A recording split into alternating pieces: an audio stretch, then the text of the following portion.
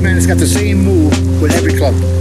I'm the only golfer with the feeling of greatness. I'm the only golfer living that's got the master move and the feeling of greatness.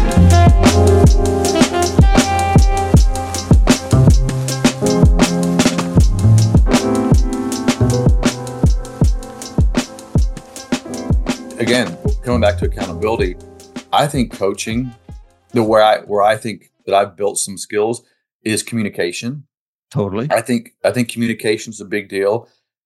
Taking complicated things and making them consumable in a way. I mean, that's why I look at my business is like taking something complex. The golf swing is a hard thing.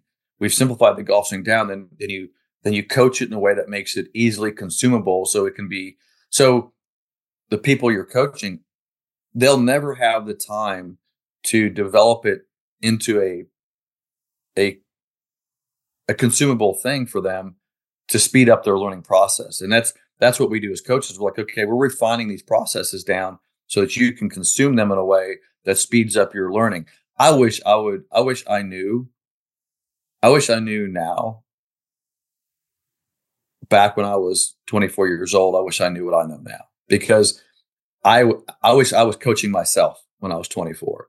It would be a totally different experience for me, because I basically, like you, a lot of things figured it out on my own, then had to go back and figure out what I had learned and then put it in a way that makes sense. And then I coach those things.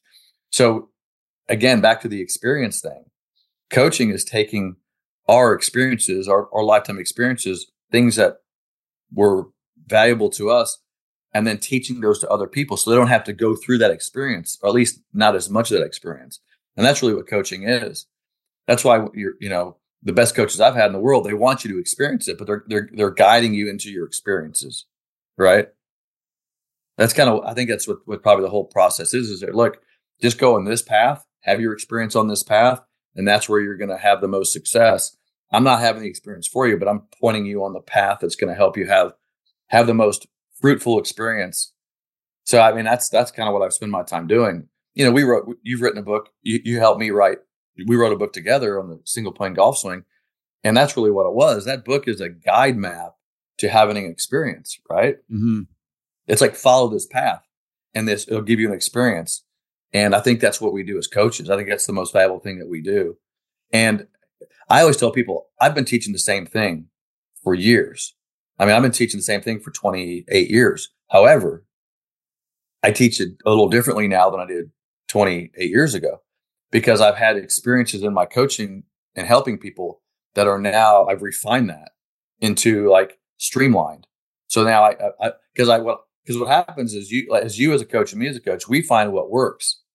Like you've coached somebody and go, wow, that sure didn't work.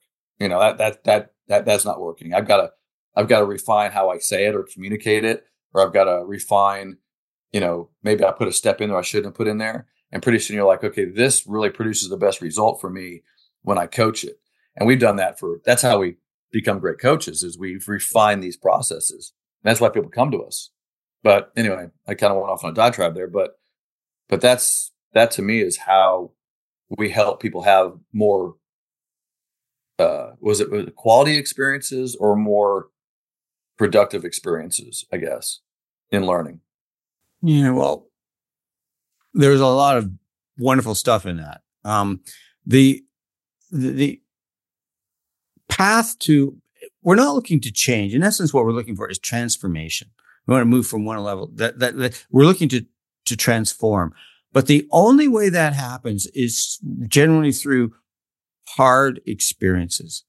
You don't, when you shoot for me, a good score would be like a 76. I don't, it's a good round. Feels good. I don't really learn that much. But if I shoot 82, there's lots of learning that can happen. Oh yeah, this, and this. Okay.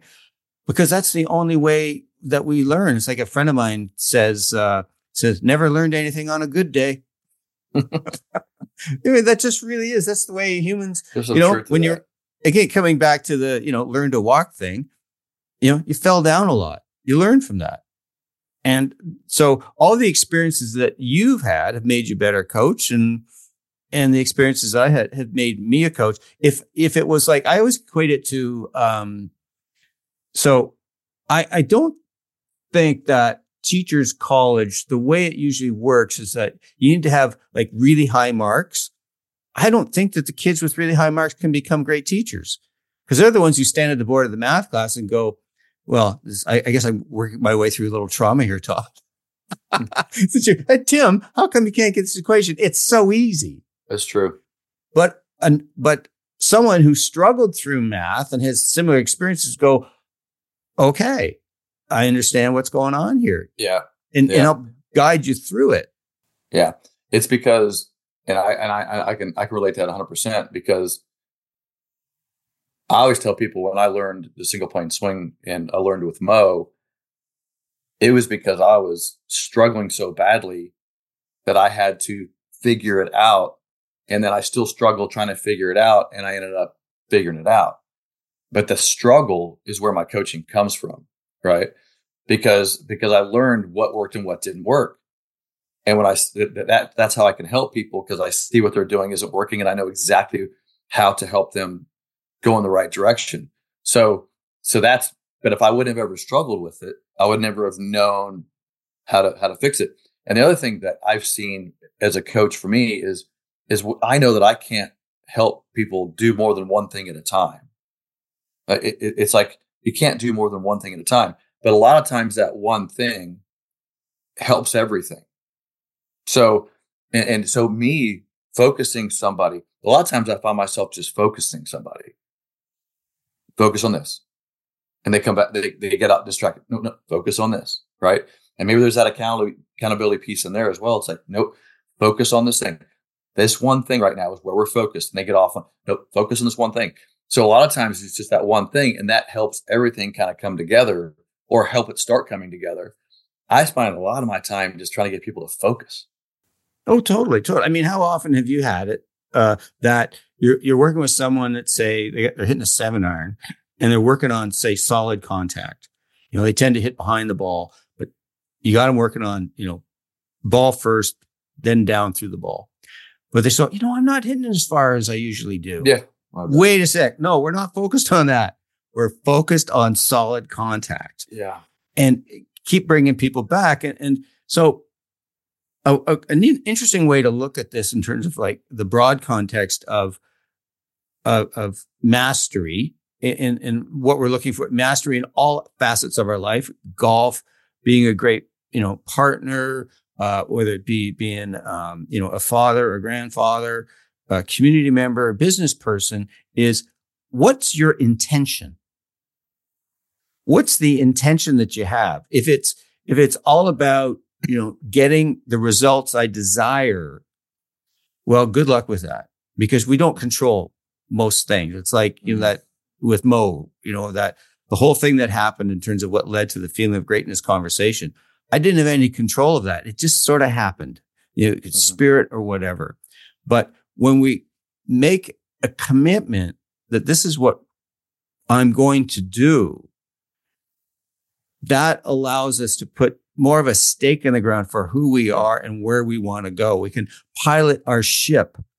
Yeah. Now, the problem that we have is that it's so easy to get knocked off course to go into, it's like, is the example I used a moment ago, working with someone on, say, solid contact. And then they, well, I want to hit it farther. Does that take you on your mission of where you want? Well, no. Okay, cool. So in essence, I'm holding them accountable to the intention they made. And, so it's an interesting discussion, because, a lot of people want to be, you've been through this, I've been through this. They don't honestly want to learn. Sometimes that's what the question is about. How long is this going to take? Is I want you to fix me. Yeah. I want to leave here today. I want my slice fixed. I want to hit it farther, and I want to hit a little butter draw. Well, what responsibility are you going to take for this? Yeah. I told you the story about Chuck Hogan. You know Chuck. Well, Chuck passed away. But Chuck and I we were in St. Pete shooting some instructional videos together. This was back in 90. He was a legend in that 90. He was one of the guys who really, in terms of the whole, say, mental aspect of the game, he was way ahead of the curve. But Chuck Hogan started out as a golf instructor. Like he started out a technical golf instructor and got into which you can't help it, but like you said, you get into the emotional, mental aspect of helping people. Well, Chuck got known for that. Yeah. So if you look at some of his material, but anyway, so Chuck and I are having dinner one night, and he goes, Todd, he goes, here's what I do now when I take on a client or student. He goes, I take him to breakfast and I discuss exactly what you just mentioned. I discuss, what do you want? What are your aspirations? What are you trying to get out of this? Whatever. And he goes, we have breakfast and we talk about this, and I get to know them and hear what they really, really want. And so I said, well, so what do you do after lunch? He goes, or what do you do after breakfast? He goes, lunch. And I thought that was great because it's so true. It's like this it's a big conversation, right? It's a big conversation. And until you get to what you really want, like what's that core, what do you want out of this? But more importantly, what are you committed to in this? Like, what's your personal commitment to this? Then you're not going to get anywhere with a student. Nowhere. Matter of fact, and this reminds me of this at the club. So I'm a member of a really nice club, and people ask me for instruction all the time because I go out there and I teach people all the time that usually aren't members, but members will see me teaching. And then I'm building an academy right down the street. So they know how involved I am in teaching. And then plus I write for the local magazine. So I'm like the guy that's the most seen as instructor around the area. Yeah. And they come up to me all the time. And they said, Todd, will you help me? And I say yes, but I'm going to say no from now on because and people know that I'm just honest on this podcast. I do not like teaching people that aren't committed. I dread it. So every time I take on one of these people that at the club that wants a lesson and I'm teaching them, I go, why the F did I do this? Why am I doing this? And I say it to myself every single time because I'm like, this person just wants a quick tip. They just want like, hey, why did that one go left? No, we're in the process here. I can never, it's my fault. I'll take full responsibility that I should pre-qualify these people or not teach them at all. Right. But I feel kind of obligated to teach them. They're at the club. They want my help and I want to help. But I've just kind of gotten to the point now where I just won't do it because I only want to teach people that are all in, that all in thing. Right. And if you're not all in, I can't help you. I'm sorry. I can't. I'm not a quick tip guy. I'm a process guy. I'm an experienced guy of correct. And so anyway, I just find myself when I teach the guys at the club and then I see them at the club later on, I feel bad because I charge them so much. I'm like, it costs a lot to work with me because I want you to commit to this stuff. I want you to care, not just, I'm just another guy that gave you a tip. I can't be that guy. I'm just not that guy. Completely. I got to tell a quick story. I started coaching this guy. He's about 65, about 40 pounds overweight. And, I'm not fat shaming, but it's just, if you have if you carry a lot of extra weight, it's hard to play golf. It's just harder to play golf. And so what do you want? He says, well, I want you to fix my slice and I want to get the distance back that I lost. Like what? Yeah, well, back, when I was like, in my 30s, I was really hitting it far. Okay. So we go and we have one lesson, and then the next lesson gets rained out after 20 minutes. And then I get an email from him. And so I've coached him for 1 hour and 20 minutes. Mm-hmm. And so we're arranging the next lesson by email. He says, well, can we do the next lesson on putting because I haven't fixed my slice yet and I'm not hitting it farther yet. After an hour and 20 minutes. And I laugh, but it's not that unusual in terms of the golf culture we live in. Because you just scroll on your phone and you can find an answer, a fix to everything within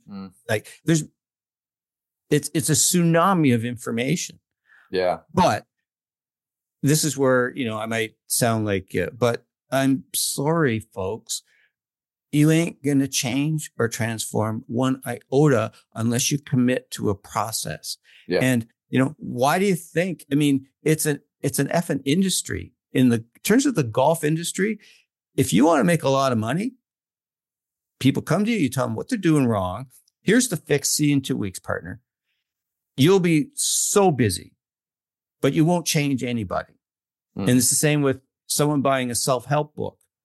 They can buy that book on Friday on their lunch break, read it all weekend, and by Sunday night, they think they're going to lose weight. They're going to be more assertive. They're going to stop being angry. I'm sorry. Yeah. You haven't done anything. You've got some knowledge, and that's not going to change anything unless you commit to the process. You said it already in this podcast about people come to you for consistency, right? Well, if your processes aren't consistent and your training isn't consistent and you're not consistently developing, how can you expect to be consistent? Because to me, look, I worked with a trainer. I got to like 8% body fat back in 2014. Working I with remember this those trainer. days. I remember those days. I know. I'm not there right now, but I got there, and the first thing he said to me, I remember sitting down, and again, we had the conversation. What do you want? What are you trying to get out of this? What's your goals? And he goes, okay. He goes, Todd, and I told him what I want. He goes, I could do that with just food.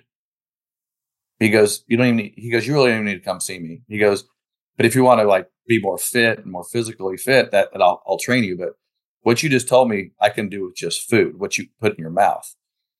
And then he said, number 2 is you got to do it consistently. Like you can't just eat good one day or 1 week and expect to get the result you want. You got to stay doing this for periods of time. And of course, I'm a coach too. I get it. It's the same thing with the golf swing. It's consistent repetition. I actually coined a term, and I think I made up a term that I think you'll appreciate.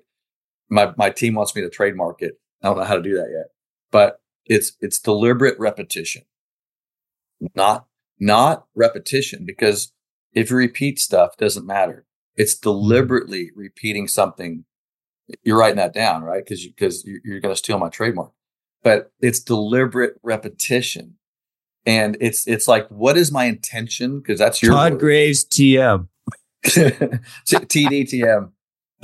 But it's like deliberate repetition is how you stay consistent. Because if I keep deliberate repeating what I want over and over and over again, I'll start getting results in that. But it has to be deliberate, it has to be repetitive, and it has to be, to get that consistency. But I can't let you get away here. I know you got to go here in a little while. Let's talk about. Let's talk maybe about. Maybe you have to get going. Well, I got 30 minutes. I do, but we got 30 minutes. So okay. Let's talk accountability, because this is a massive one for us. It's we can be the best coaches in the world, and we can have all the greatest information. We can have the greatest processes, but if the student is not accountable, then there's really. It's the same thing with my team here at Graves Golf. If we're not accountable to what we're doing, and I called you a couple of weeks ago and I was frustrated. I was kind of like, Tim, how do I motivate people? I've decided I can't motivate people. And that's a decision I've made in my life. I can inspire people. Like I believe I can inspire people, but motivating people, that's in your heart. That's something that you want, but then keeping people accountable. And you had some great insight to this, and I wanted to kind of hear you talk about it. Well, okay. So we'll go straight to the topic of accountability. I think there's some core things that happen in place that people will make commitments to take them forward. They will, whether it's in their golf or in whatever they're doing, or say as an employee or a leader in a company or organization. But accountability, it's kind of like Buckley's cough syrup.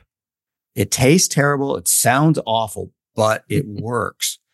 The perception is that accountability is about being blamed, being shamed, written up in the book, thrown under the bus, all of that. And it, in very harsh terms, it could be. But to me, if I look at accountability through the lens of how do I learn? How do I use accountability to learn about myself?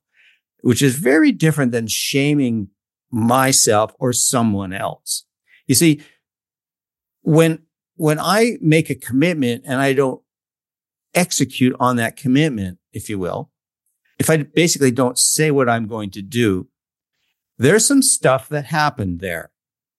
So often you'll have people who'll say, are you going to do this? And they put up their hands. Yeah, I'll do it. Well, those people are pleasers often. And so there's something that's going on within them. And it's usually goes right back to family of origin stuff, that by being agreeable little Johnny or Jane, people are going to like them.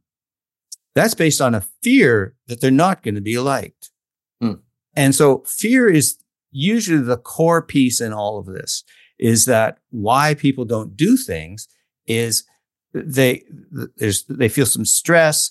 There's, time, say, crunched. Something's going to happen. Am I going to make this sale or I'm going to lose the sale? I need the money for this or make my quota, et cetera, et cetera, et cetera. And so someone will make, in an instant, someone will make a choice that's different than what they had committed to. And it's nothing logical. It's usually based on something that like a pattern of behavior that's linked to fear. So if I'm the leader / coach, I will get nowhere if I point a bony finger in your chest. Hey, buddy, you didn't do this. Here's what you need to do. Quite frankly, as the leader / coach, you have zero idea of what's going on with that person. Zero. So because that person is reacting to things. And so your job and what you'll get out of the more is if you use it as a learning opportunity. So what's going on for you? What are you thinking about? What's happening? What went on? All non-judgmental opening questions. Because what you're trying to do is help that person self-process. Again, for you to use the bony finger, you're doing this wrong, this is wrong.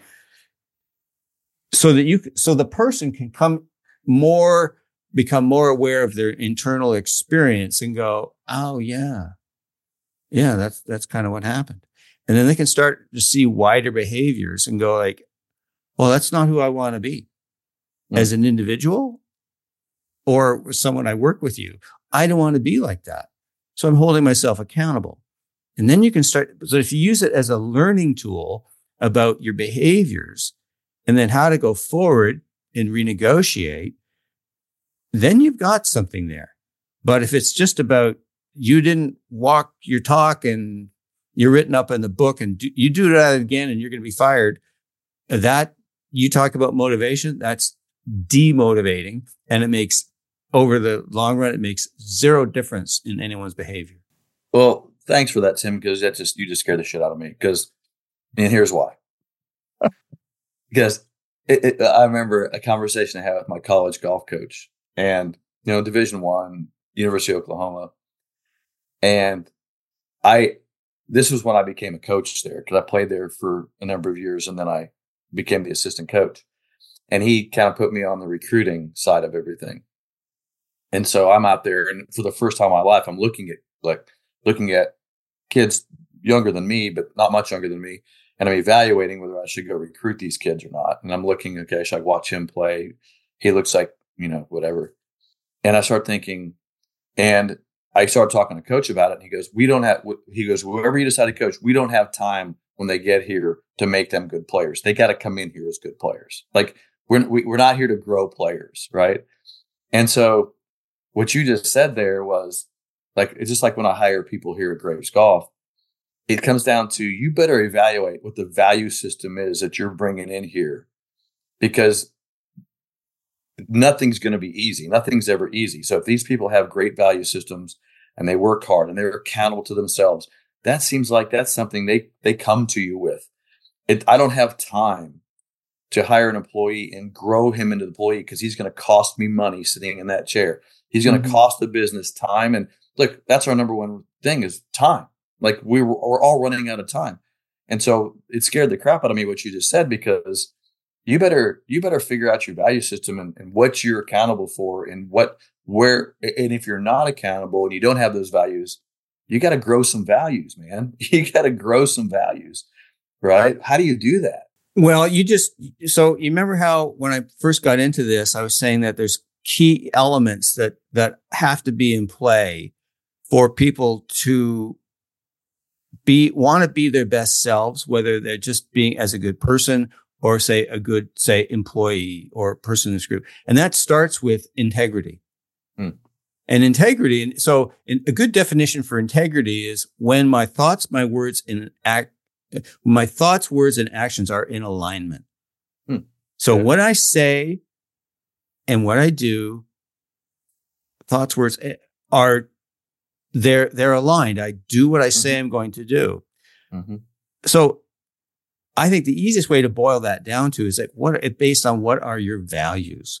What are the things that make you feel good when you're talking to somebody and you just feel some brightness, or you did something and it just feels like that was good. There's just things feel good. You're acting from your values. When you're trudging around and it's, even though it might be blue sky, but you feel like you're weighted down with a sack of rocks and your head is swimming with, oh, did I do this? Did I do that? Was that the right thing? Well, you know that you're probably out of integrity. You probably didn't work from your core values. And that, to me, it's almost like comes down to a feeling more than a cognitive, logical process. So that's why, if you go back, remember that book, Good to Great? I forget who wrote it. He says you hire for character. Collins, I believe. Yeah. And then you can train them into whatever they need to do. And that's the hard thing as a leader in an organization. Yeah. Training is never a problem if the value system's there to take on that. The training's always kind of like, it's not the hard part. It's do they have the value system like, and look, as a company leader here, we have a great team right now. I believe we have a lot of high value people in our organization right now. It's not always been the case. But we would sometimes just hire whoever would fill the seat because we need somebody filling the seat. And then we'd go, God dang it, this person just isn't along this, is not aligned with our value. Companies have value systems too. Like that's a very important part of our company is mission. What do we value? Mission, what's important to us? And what's, customer, to me, one of the things we talk about here at Graves Golf consistently is the customer journey. What's our customer journey? And customer journey, it's what is the customer experiencing from the moment they learn about the single point swing to them taking the steps up to learn and progress and whatever. And we have that conversation almost every day here. That has a core value. That's a core value thing with the company is we want to make sure the customers are having a great experience and journey with us. And if that can be just who gives a shit to somebody else, like, I'm just here doing a job, and making money. Just I'm doing what I'm leaving here at 4:30 is whenever, waiting for the bell to ring, and golf industry. And I was having this conversation with, who was it? This a couple of days ago, I was having a conversation. I was like, here's the thing about the golf industry. We're weekend workers, man. We work weekends, because this is when people play golf. It's on weekends. So if you think you're going to do a 9 to 5 and take off on a weekend and have the weekend off, that's not the golf industry. Now, we don't work every weekend. Like and sometimes Mondays, Mondays guys have off. So our value systems are much different than if you're going to come to work for a job that's a 9 to 5 job. So people come to work for us. I'm like, guys, we're going to travel. We're going to work weekends. We do webinars. I've done a show every night at 7 p.m. because that's when people are home. Like I can't do a show at noon because people are at work. So we do shows in the evenings when people are at home. So we're working around the clock in a lot of ways. And if you come in here with a value system saying, I don't want to be home by 5. I don't want to work weekends. I'm like, this is not the place. Graves Golf is not the place for you. So it's always this the value systems that people come in with that have to be kind of negotiated with and finding the right people that I'm like, I love to work hard. I love what we do. I don't care if I do it at midnight. I love it. Those are the kind of value systems that we have to have here at Graves Golf, and it's not easy to find. It's not. No, I totally get that. And that's why the golf industry and a lot of businesses are hard for people. So I play in a band. I'm a musician. Lots of people aren't cut out for that world because they just get into a lifestyle that's just dangerous, and it can happen in golf. It can happen in all kinds of different, scenarios. But what's interesting is that we get back to sort of like, it's such a hackneyed phrase, whether we're on a journey of sorts, but, I'm sure all leaders go through this, is that they go through a rigorous process and think, okay, this person has great values, great character, and everything. And so they start working with you. And so for 2 years or so, I'm just making a story up, but they're doing great. But then you go, okay, Bill, we're going to give you this extra bit here. You're doing so well, and we're going to add this responsibility. But Bill starts to flounder. It just, and it starts to go downhill. Just your exchanges with him aren't what they used to be. So there's perhaps a surliness, a tenseness, just things are off. He starts disappearing earlier. Well, you could start having some conversations, basically holding Bill accountable. And if we come back to golf, it's just the same in all aspects of our life. What are we willing to look at? What's real in this moment? What am I willing to take responsibility for? That's what accountability is. I take 100% responsibility for my actions and their consequences. There it is. Yeah. I take 100% responsibility. So that's a little tangent, but people go, well, how can you take 100% responsibility for your actions and their consequences? Well, I can't control everything, but if I take that position, then that just puts me in the best possible frame of mind or ability to go towards my beacon in life, to stay on mission, if I take responsibility. But of course, I'm going to make fucking mistakes. I'm a human being. That's what happens. We're messy. And so when Bill if Bill takes it as a personal slight that he's not worth anything, he's not good enough, I'm all this stuff, like your job as the coach, as the leader, is to draw him out. Bill, you made some mistakes. That's fine. We're going to learn from those. In the same way, we have experiences playing golf in which I hit a bunch of bad shots and went, oh, that doesn't mean I'm a complete non-athletic, spasmodic jerk. I'm just learning this. Yeah. But it takes a mature person who's willing to take responsibility that maybe I made some mistakes or what I'm doing, but it doesn't mean I'm a worthless piece of shit. Well, I can tell you right now that if you take responsibility, which I totally relate to that, you will make all the mistakes because you're taking responsibility. And I always tell my company, look, I'm the pioneer in my company. I say I'm out there taking the arrows because I'm doing stuff. I'm trying new stuff out there with the company. I'm always, look, I just bought a piece of real estate and I'm building a training center, something that I'm having to figure out in the real estate world. And I've made a ton of mistakes on this thing. I'm also the one responsible for fixing all the problems with that. I'm totally okay with that, but I will be held responsible for that because I'm the one that's doing it. Right. So you have to go in there. I think you have to go into things knowing that you are going to be responsible for all the shit that happens in those things. And you have to be okay with that because otherwise you're going to be like, well, I'm not willing to take the risk here because I don't want to be held responsible for that. Like if that doesn't work out, I don't want to be responsible for that. So I'm not going to do it. And I think that's where so many people that fear sets in. It's like, boy, that's risky. That's hard. That's going to take some real, I could be held responsible for whatever happens over there. Not going to do it. And I see that so often, right? So often.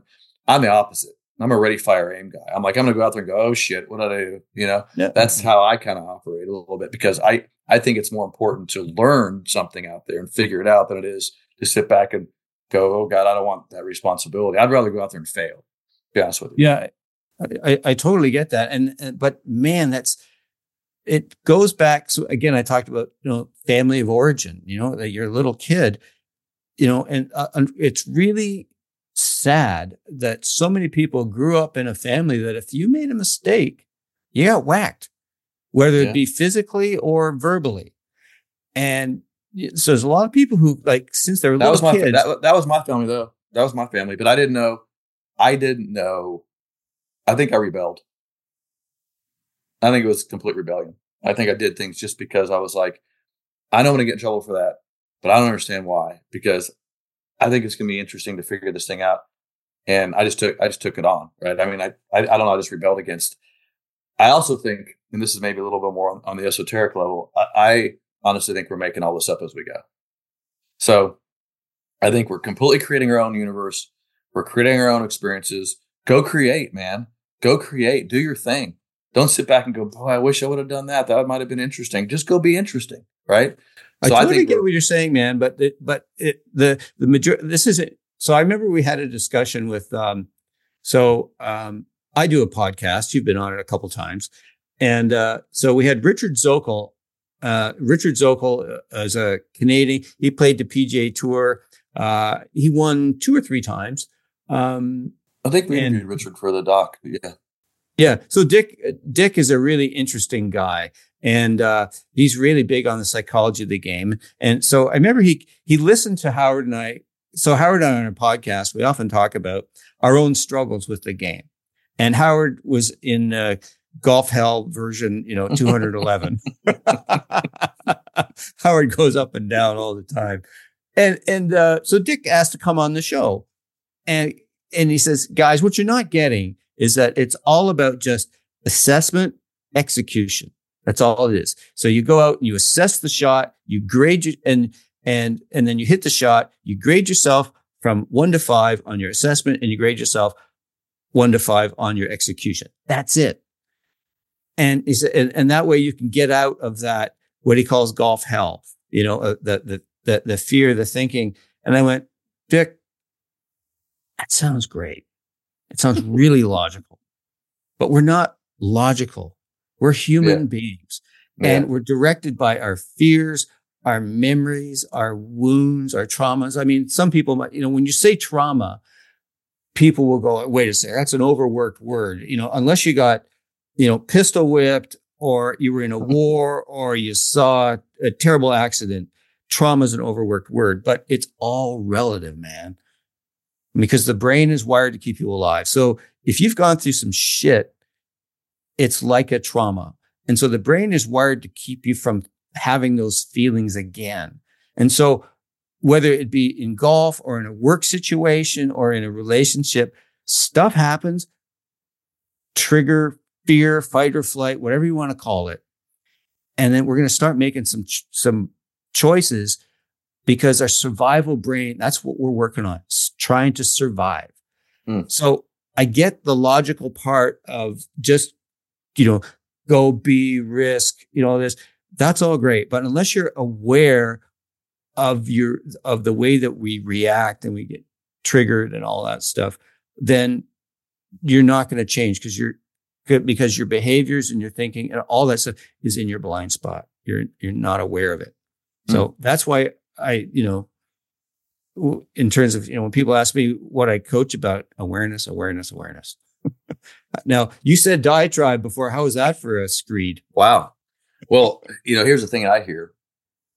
And I was talking to a good friend of mine out in California a couple of days ago, and he says his son was asking all these questions, and his son was we were listening to the judgments coming out of the room, right? And all these perspectives and his son's take on this. And I finally just said to his son, I was like, life's much easier to live in a state of acceptance. I mean, look, shit's happening everywhere and all that. But, and I, like when my world comes, when shit hits the fan in my world, I tell my wife, I sit with stuff. Like, I just go sit with it. I don't overanalyze it. I don't go stupid with it. I just kind of sit with it and see where it ends up, because it's so easy to make bad, rash decisions on things. It's so easy to get emotional about stuff. It's so easy to have all your stories start playing in your head. Totally. And I just totally sit with it. I'm like, I just need to sit with this for a while. I don't want to make any decisions on this right now, because people are asking you, because they're afraid and they're hearing things. They want decisions made. What are we going to do? What are we going to do? I'm like, I'm going to sit with it, throw it. I'm just going to sit with it, and I'm going to just let it be. I'm going to accept it for a little while. Then I'm going to start taking action once I've totally let it kind of sit on the ground for a minute, and so I've just kind of learned. This has been through my life experiences. Like I've made rash decisions, and I've jumped to conclusions, and I've jumped on stuff, and it always ends up just turning into a shit show. Whereas if I'm like, oh God, that ain't good, and I'm going to sit with this for a minute and let it settle. I'm going to interject. That's your process. Yeah. That's your process. And we need processes. And do we hold ourselves accountable to, did we stay true to our commitment and our process? That's one of the key things like I coached, up here in Canada, I coached the University of Guelph men's and women's golf team. And we'd always go into every round, what's your intention? Mm-hmm. What's your intention for this round? And then we'd ask them, okay, did you stay true to your commitment?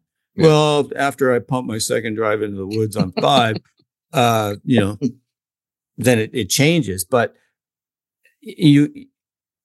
do we stay committed to what we're saying we're going to do? So this may seem out of the blue, but so again, Fred Shoemaker is along with you, a mentor for me.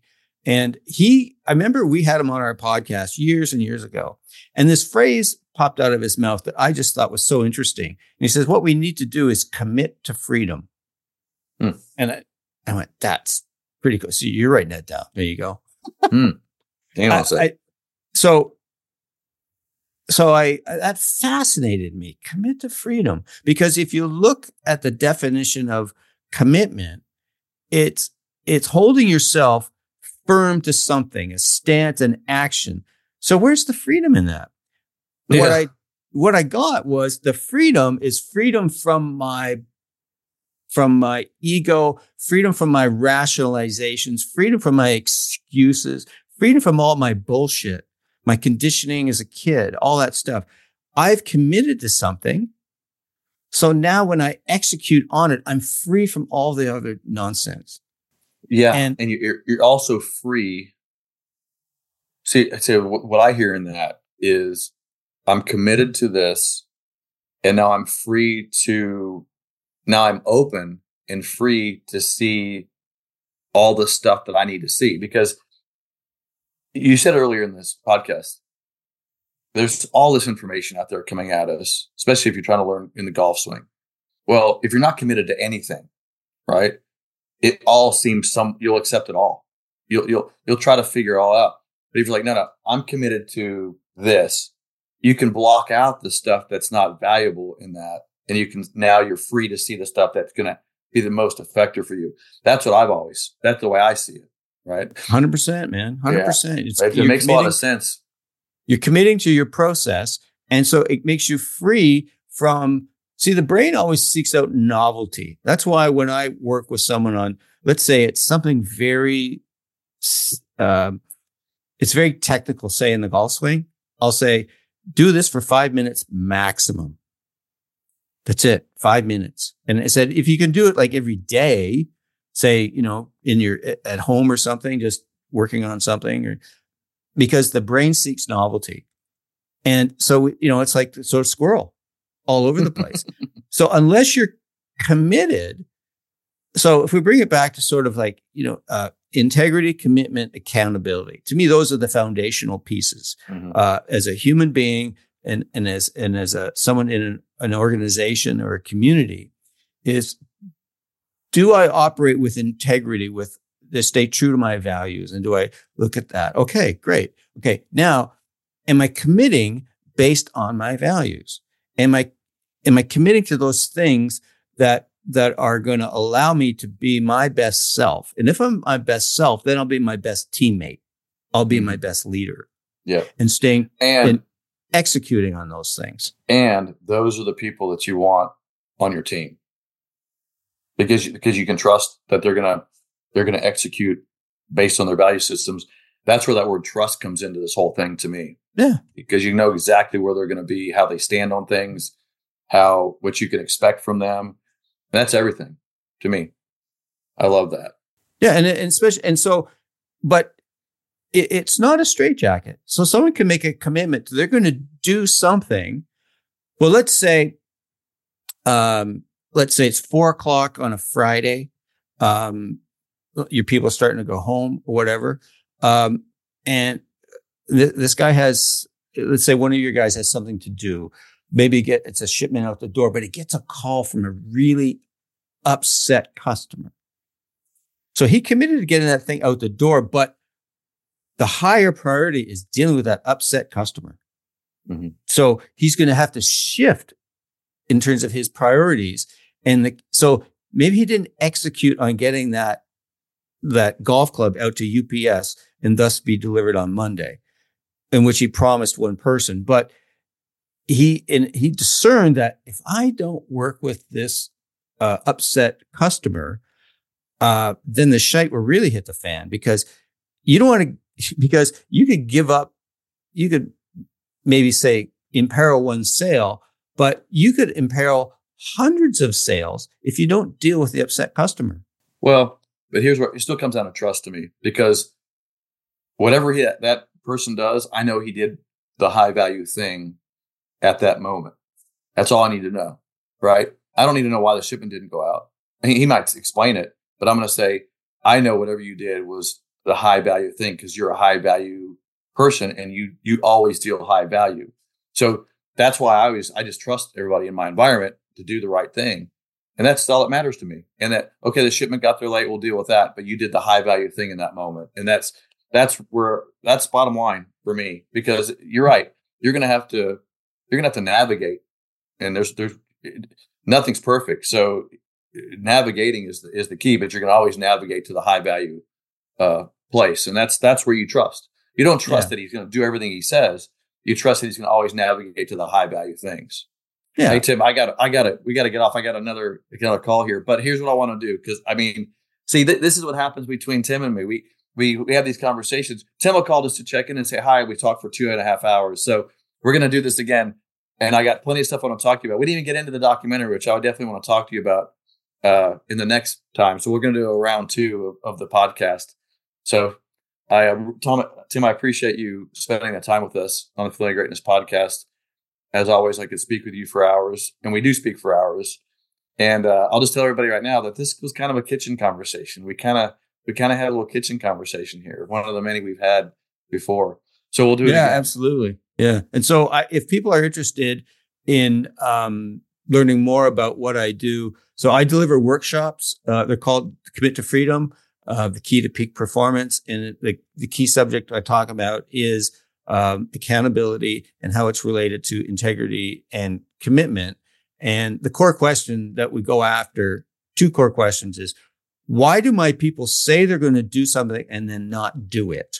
So we answer that question. And the second was, how do we build a culture where people can be their best selves and be their best teammates? Where do they find you? O'ConnorGolf.ca. O'ConnorGolf.ca. I'll make sure everybody gets a link to that as well. Yeah. And if they're interested in, I also write toconnor.substack.com. But if you just go on Substack and search me, you'll find it. So, yeah, I write a bit. Great. Thanks, Tim. Hey, and Merry Christmas to everybody. Yeah, to you too, man. Great to talk to you. This was really fun. Thanks. Appreciate it. I'll talk to you on next podcast. Thanks, Tim. Bye-bye.